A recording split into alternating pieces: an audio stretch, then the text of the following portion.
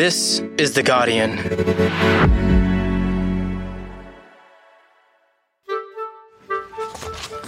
We're all good to go. I'm Jane Lee, coming to you from Gadigal land, and this is The Full Story.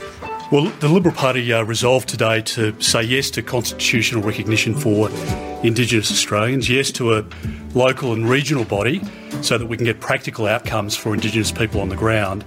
But there was a resounding no to the Prime Minister's Canberra voice. Now that the Coalition is officially campaigning against an Indigenous voice to Parliament, it's going to be harder for the referendum to succeed later this year. We are sick and tired of politicians trying to speak for us without genuinely understanding what we need in our communities, what the solutions are, the way that they play political football with our lives. They're playing politics with it. Today, Yes campaigner Thomas Mayo on why he thinks Peter Dutton is wrong on The Voice. It's Tuesday, the 11th of April.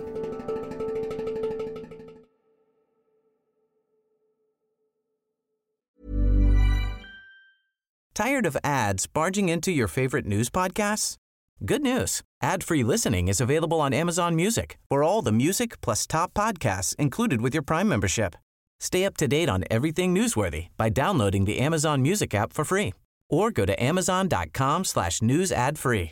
That's amazon.com/news ad free to catch up on the latest episodes without the ads. Finding your perfect home was hard, but thanks to Burrow, furnishing it has never been easier. Burrow's easy-to-assemble modular sofas and sectionals are made from premium, durable materials, including stain and scratch-resistant fabrics. So they're not just comfortable and stylish, they're built to last. Plus, every single Burrow order ships free right to your door. Right now, get 15% off your first order at burrow.com/ACAST. That's 15% off at burrow.com/ACAST. My name's Thomas Mayo. I'm National Indigenous Officer of the MUA. I'm a Kaurareg Aboriginal and Kalkalgal Erubamle Torres Strait Islander man. Signatory to the Uluru Statement from the Heart, have been campaigning for it for 6 years and am a Director of Australians for Indigenous Constitutional Recognition. Where were you when Peter Dutton finally announced the Coalition's position on The Voice last week? Do you remember? I was in Sydney. Okay, everyone, thank you very much for being here today. Got messages straight away from people, other members of the referendum working group, and everyone was very disappointed because we hadn't given up hope on trying to bring the Liberals on side. Having a Canberra voice is not going to resolve the issues on the ground in Indigenous communities. And that's why we shouldn't be voting for a divisive Canberra voice. Yeah, wondering what is driving Dutton and others to oppose this. You know, it's really hard to understand. There'd been an incredible amount of work done, not just since the Uluru Statement was made, but before it, to find something that Conservatives could support. But a pattern emerged of questions answered, but those questions still asked, of concerns addressed, and this pattern of ignorance that really came through with the decision. Let's step through each of the arguments the opposition leader has made for a no vote. The first thing he says is that the voice will be made up of a group of academics and won't be truly representative of First Nations people. They're not in favour of the voice because they don't believe, as one auntie said to me recently at a function I was at, we don't want 24 academics. They're not going to be our voice. Well, it's completely wrong. A voice has always been about a representative body chosen by Aboriginal and Torres Strait Islander people, representatives held to account by Aboriginal and Torres Strait Islander people. And that means that it's not necessarily academics, it's who our communities choose. It would be a set term for representatives so that there's accountability through democracy. Well, the second thing that Dutton says is that a voice would be a, quote, Canberra voice. And creating another national body out of Canberra, as the Prime Minister's proposing, divides our country. It doesn't unite. And it's not going to deliver the outcomes on the ground. So I just put this proposition... What do you make of that? Well, there's a huge irony there, a politician speaking from Canberra about what it is that Indigenous people are calling for. There's no way this is a Canberra voice. This is a voice of Aboriginal and Torres Strait Islander people coming from their communities to the decision makers, both the Parliament in Canberra and the executive government who implement the policies, importantly. That's what the voice is. I suppose Dutton's position largely is based on this idea that a voice to Parliament will not fully represent Indigenous Australians all over Australia. Both he and Deputy Coalition Leader Susan Ley have said that they've spoken with Indigenous Australians in determining their position, including elders around the country. Peter mentioned Alice Springs. We all have examples we can draw on. I visited that community recently and I was taken to meet a family that was living on a concrete slab. I still remember the dirt, the heat, the dust. And that their position is in consultation with Indigenous Australians that are not in the elite and not in Canberra. Well, Dutton and Susan have demonstrated exactly why Indigenous people are calling for a voice. We are sick and tired of politicians trying to speak for us without genuinely understanding what we need in our communities, what the solutions are. They're playing politics with it. To stand there in Canberra, say that this is a Canberra voice that we're calling for, referring to an anonymous elder, just says everything about the lack of transparency, the way that they play political football with our lives. We're seeking to establish a voice that will be transparent, that will be genuinely driven from the communities. This is exactly what we're trying to do. You, as part of the referendum working group, have met Dutton a number of times in the lead up to the negotiations on the final wording of the voice. Were you surprised by the coalition's final position after all of those meetings? No, I wasn't surprised. The meetings with Peter Dutton where he would say one thing in the meeting and then go out and just completely ignore everything that had been said inside the meeting. It was always, I think, quite obviously attempts to undermine and to damage the campaign. And I really think the strategy that he had was to do as much damage as possible to the campaign, try and cause a big hit in the polls of the numbers of people that would vote yes, to soften the landing for him to do exactly what he did, which is now come out against it and has already started to do his best to see that this will fail. Well, the Liberals' alternative to the voice is a model that would be introduced into legislation rather than enshrined in the Constitution, and it would focus on local and regional voices rather than a national voice. The Liberal Party has a proposal here which I think unites the country, doesn't divide the country, and the Prime Minister has gone down a path where he sees political opportunity. What do you think of this proposal? Well, there's a contradiction there in that this voice is local, regional and national. You cannot have a national voice without local and regional representation. Taking up the issues that are common across all of our communities, things like housing, things like the justice system, all of these things are common issues that could use a national representative body. The other part of the proposal is that it would provide symbolic recognition in the Constitution. What do you make of that? Yeah, in 1999, when the referendum on the Republic happened, there was also a question about symbolic recognition in a preamble that was brought on without genuine consultation with Indigenous people, and that was one of the reasons why it was rejected at that referendum. In 2015, there was the Kirribilli Statement. Aboriginal and Torres Strait Islander leaders met with the Prime Minister and opposition leader of the time, and one of the clear statements that was made was that Indigenous people do not want just symbolic constitutional recognition, but we seek a more substantive form of recognition that gives our people greater fairness on our own country. And so it was rejected then as well, symbolism alone. And then the Uluru Statement itself and the dialogues that led to it, 13 regional dialogues, 100 participants at each, chosen to a formula to ensure a cross-section of perspectives and experiences and types of advocates were there, not just the loudest of our people. Once again made really clear that we seek substantive recognition, and the way that Indigenous people in that unique national consensus called for recognition was a voice. So it builds on that symbolic recognition by providing something more practical? There's nothing more practical in a democracy than having a greater voice on the decisions that are made about you. And that's one of the great reasons why we need a voice, is because we're only 3% of the population spread across over 100 electorates, in this vast continent and adjacent islands. And within this democracy, we're voiceless when decisions are made about us all the time. Because there's actually great value in symbolism as well. And that's about the Australian identity, that what constitutes us, our constitution, doesn't recognise our Indigenous heritage and culture that is over 60,000 years old, the longest continuing civilization on the planet. It doesn't recognise that, and symbolically that's something we should do. So it's both practical, a way of improving Indigenous lives and the relationship between Indigenous Australians and broader Australia, and it's also symbolic in that it's a generous gift that Indigenous people are inviting Australians to share, that long heritage and culture that we should be proud of.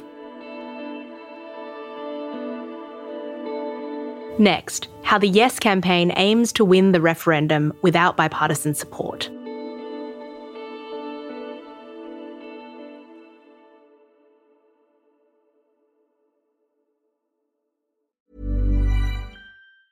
Tired of ads barging into your favorite news podcasts?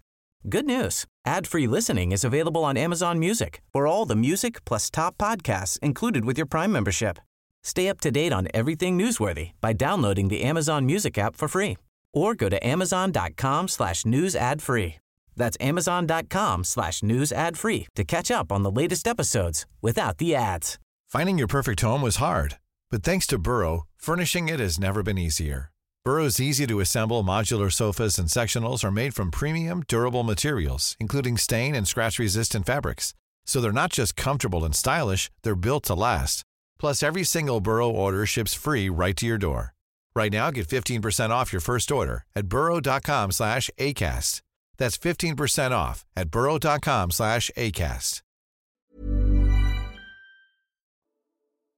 The overarching argument that we're hearing from Dutton is that the voice isn't going to work to improve Indigenous Australians' lives.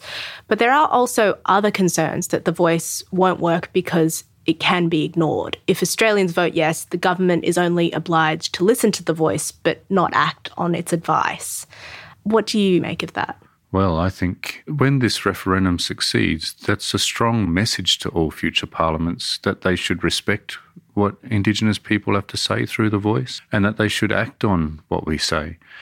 There would be a political cost if a government ignores that advice, which they could do. But if they ignored it and things continue to get worse, if there were failures, then there would be some accountability that doesn't exist now. You see, the power of the voice is not a legal right to veto or anything like that, which it won't have. But the power of it is the coherency of it, that Indigenous people can come together not just on a unique occasion like in 2017 when we made the Uluru Statement, but can regularly come together through representatives that are chosen by our people and are accountable to our people, and have the debates and discussions that are necessary to shape our policy proposals, and through that you would get the best possible solutions offered to a government. That is a very powerful thing, and it's powerful enough to close the gap. It's the key to closing the gap, and it's such an important step for us to take. I mean, there's been much made of the potential harm that could be caused to First Nations peoples in the run-up to the referendum. Now that we have a hard no from the opposition, there's more political weight behind the no campaign than there was before. How do you think that will affect Indigenous communities? These upcoming months are going to be really hard. They're going to be really hard on Indigenous people, especially because I can tell you on social media, it's just getting worse. The trolls, the racist comments, just disgusting stuff that, Peter Dutton irresponsibly is inflaming with his position. It's going to be really hard on our mental health. We're going to feel lonely at times, and I hope that the listeners will do everything that they can to carry the weight with us. It's going to be so important.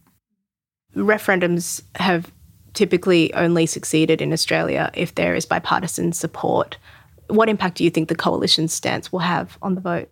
I think we should be inspired by Peter Dutton's rejection of this to prove that he is on the wrong side of history. They're setting us on course for a historic first, where we win a referendum without bipartisanship.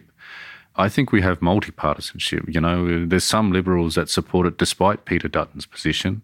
The Greens, crossbenchers like David Pocock.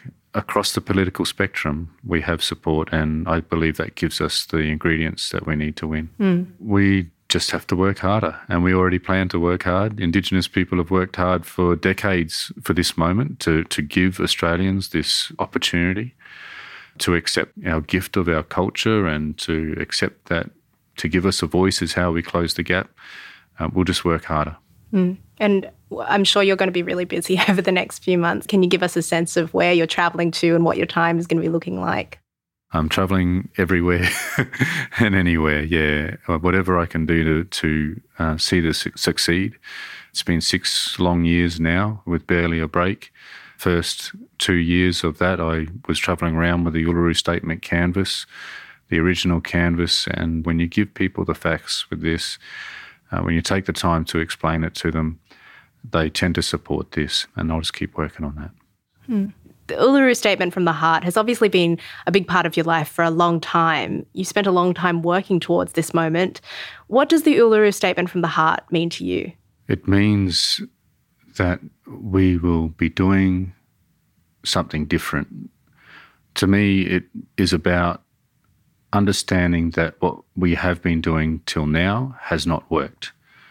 That I was an advocate organising rallies and actions against injustices, more deaths in custody, harmful policy decisions, massive funding cuts to frontline services that led to communities being threatened to close down, the gap widening, and realising that nothing that we were doing, not on the streets, not knocking on doors in Parliament, was working, and we need to do something different. And so this represents to me a very practical change that will finally start to close the gap, and that means everything to my family and to my community, because it is real lives that we're talking about, not just statistics. If you like, I can recite the Uluru Statement. We gathered at the 2017 National Constitutional Convention, coming from all points of the southern sky, make this statement from the heart. Our Aboriginal and Torres Strait Islander tribes were the first sovereign nations of the Australian continent and its adjacent islands, and possessed it under our own laws and customs. This our ancestors did, according to the reckoning of our culture, from the creation, according to the common law from time immemorial, and according to science more than 60,000 years ago. This sovereignty is a spiritual notion, the ancestral tie between the land or Mother Nature and the Aboriginal and Torres Strait Islander peoples who were born therefrom, remain attached thereto, and must one day return thither to be united with our ancestors. This link is the basis of the ownership of the soil, or better, of sovereignty. It has never been ceded or extinguished, and it coexists with the sovereignty of the Crown. How could it be otherwise? That a peoples possess the land for 60 millennia, and this sacred link disappears from world history in merely the last 200 years? With substantive constitutional change and structural reform, we believe this ancient sovereignty can shine through as a fuller expression of Australia's nationhood. Proportionately, we are the most incarcerated people on the planet. We are not an innately criminal people. Our children are alien from their families at unprecedented rates. This cannot be because we have no love for them. And our youth languish in detention in obscene numbers. They should be our hope for the future. These dimensions of our crisis tell plainly the structural nature of our problem. This is the torment of our powerlessness. We seek constitutional reforms to empower our people and take a rightful place in our own country. When we have power over our destiny, our children will flourish, they will walk in two worlds, and their culture will be a gift to their country. We call for the establishment of a First Nations voice enshrined in the Constitution. Makarrata is the culmination of our agenda, the coming together after a struggle. It captures our aspirations for a fair and truthful relationship with the people of Australia and a better future for our children based on justice and self-determination. We seek a Makarrata Commission to supervise a process of agreement making between governments and First Nations and truth-telling about our history. In 1967, we were counted. In 2017, we seek to be heard. We leave base camp and start our trek across this vast country. We invite you to walk with us in a movement of the Australian people for a better future.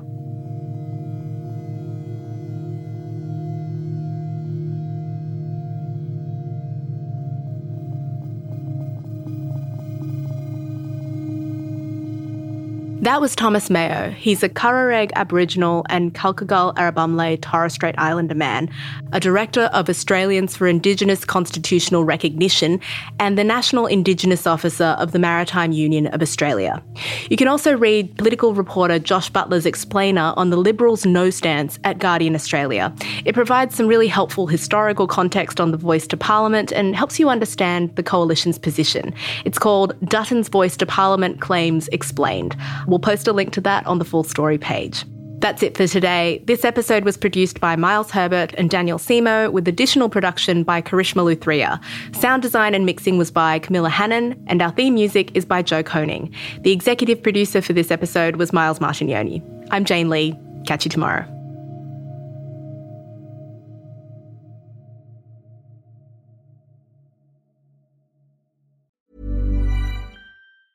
Tired of ads barging into your favorite news podcasts? Good news. Ad-free listening is available on Amazon Music for all the music plus top podcasts included with your Prime membership. Stay up to date on everything newsworthy by downloading the Amazon Music app for free or go to amazon.com/news ad free.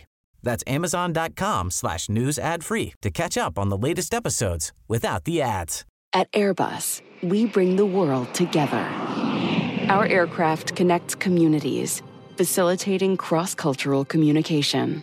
Our satellite technology enables communication across the world and allows us to explore space, expanding human knowledge to create a better future on Earth.